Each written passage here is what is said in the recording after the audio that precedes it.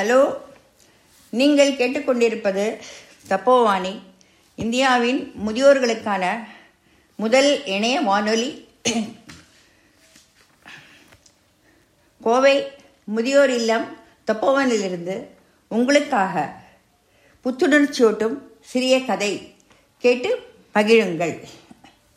வாழ்க்கையில் நாம் எப்போதும் பிறர் சொல்வதை கேட்டு நடப்பதோ அல்லது நாம் செய்கின்ற ஒவ்வொரு காரியத்துக்கும் மற்றவரிடம் விளக்கம் சொல்லிக் கொண்டிருப்பதோ வாழ்வில் முன்னேற முடியாது என்பதை ஒரு குட்டி கதை மூலம் தெரிந்து கொள்ளலாம்.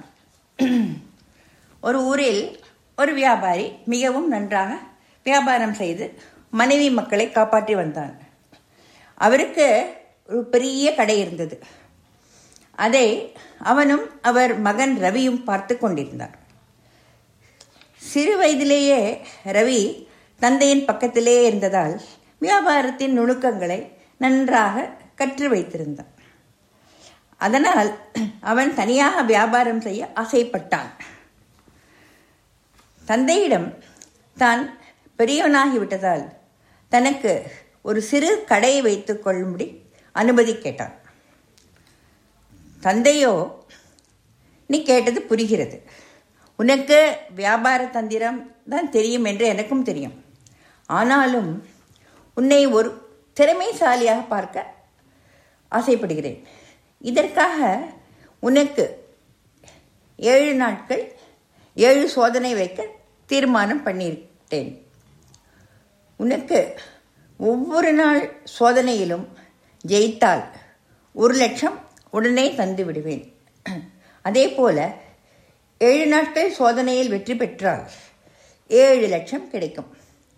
நீ ஒரு பெரிய கடையை வாங்கி வியாபாரம் பண்ணலாம் என்றான். இதை கேட்டு ரவி மிகவும் சந்தோஷப்பட்டான். மறுநாள் அதிகாலையிலே எழுந்து தனது வேலைகளை முடித்துக்கொண்டு தந்தையிடம் சென்றான்.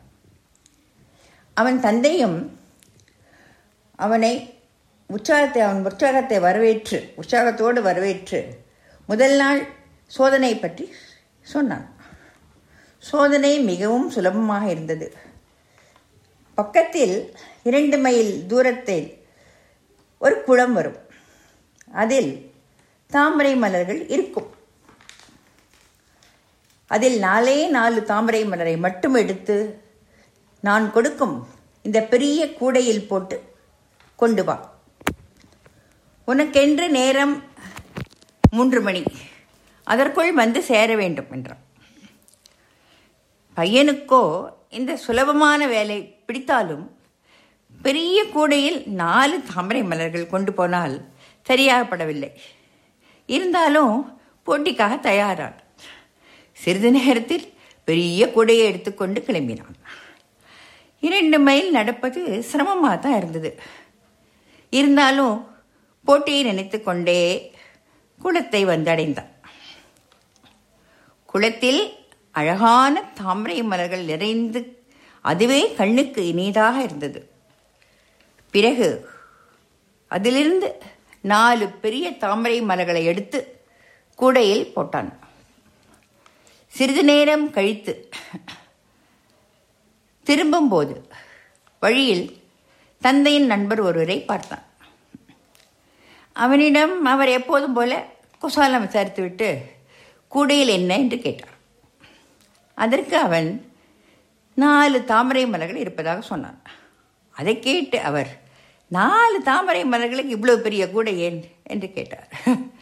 அதற்கு அவன், எனக்கும் தெரியும், ஆனால் அப்பா வைத்த சோதனை அந்த மாதிரி என்று தந்தை வைத்த சோதனை பற்றி விவரமாக சொன்னான். இதை கேட்டவுடன், இது என்ன விசித்திரமான சோதனை, இதனால் பெரிதாக என்ன தெரிவித்துக் கொள்ளப் போகிறாய்? உனக்கும் வேலை இல்லை, உன் தந்தைக்கும் வேலை இல்லை என்று ஏளனமாக சொல்லிவிட்டு போனார். ரவிக்கு மிகவும் வருத்தமாக இருந்தது. பிறகு கொஞ்ச தூரம் நடந்து சென்றான். ஒரு நண்பரை பார்த்தான். அவரும் அதே கேள்வியை கேட்டார். அவனும் அதே பதில் சொல்லாமல் வேறு பதிலை சொல்ல விரும்பினான். இன்று எங்கள் வீட்டில் கொஞ்சம் பூஜை, அதற்காக பூ வாங்கி கூடையை நிரப்பி செல்வேன் என்றான். அதற்கு அவர் பதில் ஒன்றும் சொல்லாமல் சென்று விட்டார். இன்னும் கொஞ்ச தூரம் சென்றவுடன் மற்றொரு நண்பரை பார்த்தான். அவர் அவனிடம், பெரிய கூடையில் எதற்காக 4 தாமரை மலர்கள் போட்டு மட்டும் எடுத்துக்கொண்டிருக்கிறார் என்றார். பூஜைக்காக சாமந்தி மலர்கள் வாங்கி போவதாக சொன்னான். அவன் உடனே, நீ கடையில் ஏன் வாங்குகிறாய்? என் தோட்டத்துக்கு வா, அங்கிருந்து உனக்கு சாமந்தி பூக்களை விலைக்கு தருகிறேன் என்றார். வேறு வழியின்றி அவர் சொன்ன விலையை கொடுத்து நிறைய சாமந்தி பூக்களை நிரப்பி கூடையை எடுத்து சென்றான். அவன் கடைக்கு சென்றதும் அவன் தந்தை, ஏன் இவ்வளவு நேரம்? இப்போது சந்திய காலம் ஆகிவிட்டதே, எங்கே சென்றாய் என்று கேட்டதற்கு கூடையில் சாமந்தி பூக்களை தாமரை மலர்களையும் காண்பித்தான். தந்தையோ கோபம் கொண்டு, உன்னை யார் தேவையில்லாத சாமந்தி பூக்களை வாங்கி கொண்டு வர சொன்னது? அதுவும் நேரம் கடந்து வந்திருக்கிறார். உடனே ரவி நண்பர்களை சந்தித்தது பற்றி விவரமாக தந்தையிடம் சொன்னார். அதற்கு தந்தை, சொந்த மூளையாக யோசிக்காமல் அவர்கள் சொல்வதை கேட்டு அதன்படி நடந்திருக்கிறாய். முதல் சோதனையில் உன்னுடைய 1 லட்சம் போச்சு. இனி நாளை 2வது சோதனையில் பார்க்கலாம் என்று சொன்னார். இதிலிருந்து நமக்கு தெரிவது என்ன? ஊரார் என்ன சொல்வார்களோ, எப்படி எடுத்துக்கொள்வார்களோ என்று பயந்து கொண்டு நாம் அவர்களுக்கு வியாக்கியானம் சொல்ல வேண்டிய அவசியமில்லை. இதை நன்றாக புரிந்து கொண்டால் நம் வாழ்க்கை ஜொலிக்கும். நேயர்களே, 2வது சோதனைக்காக காத்திருங்கள்.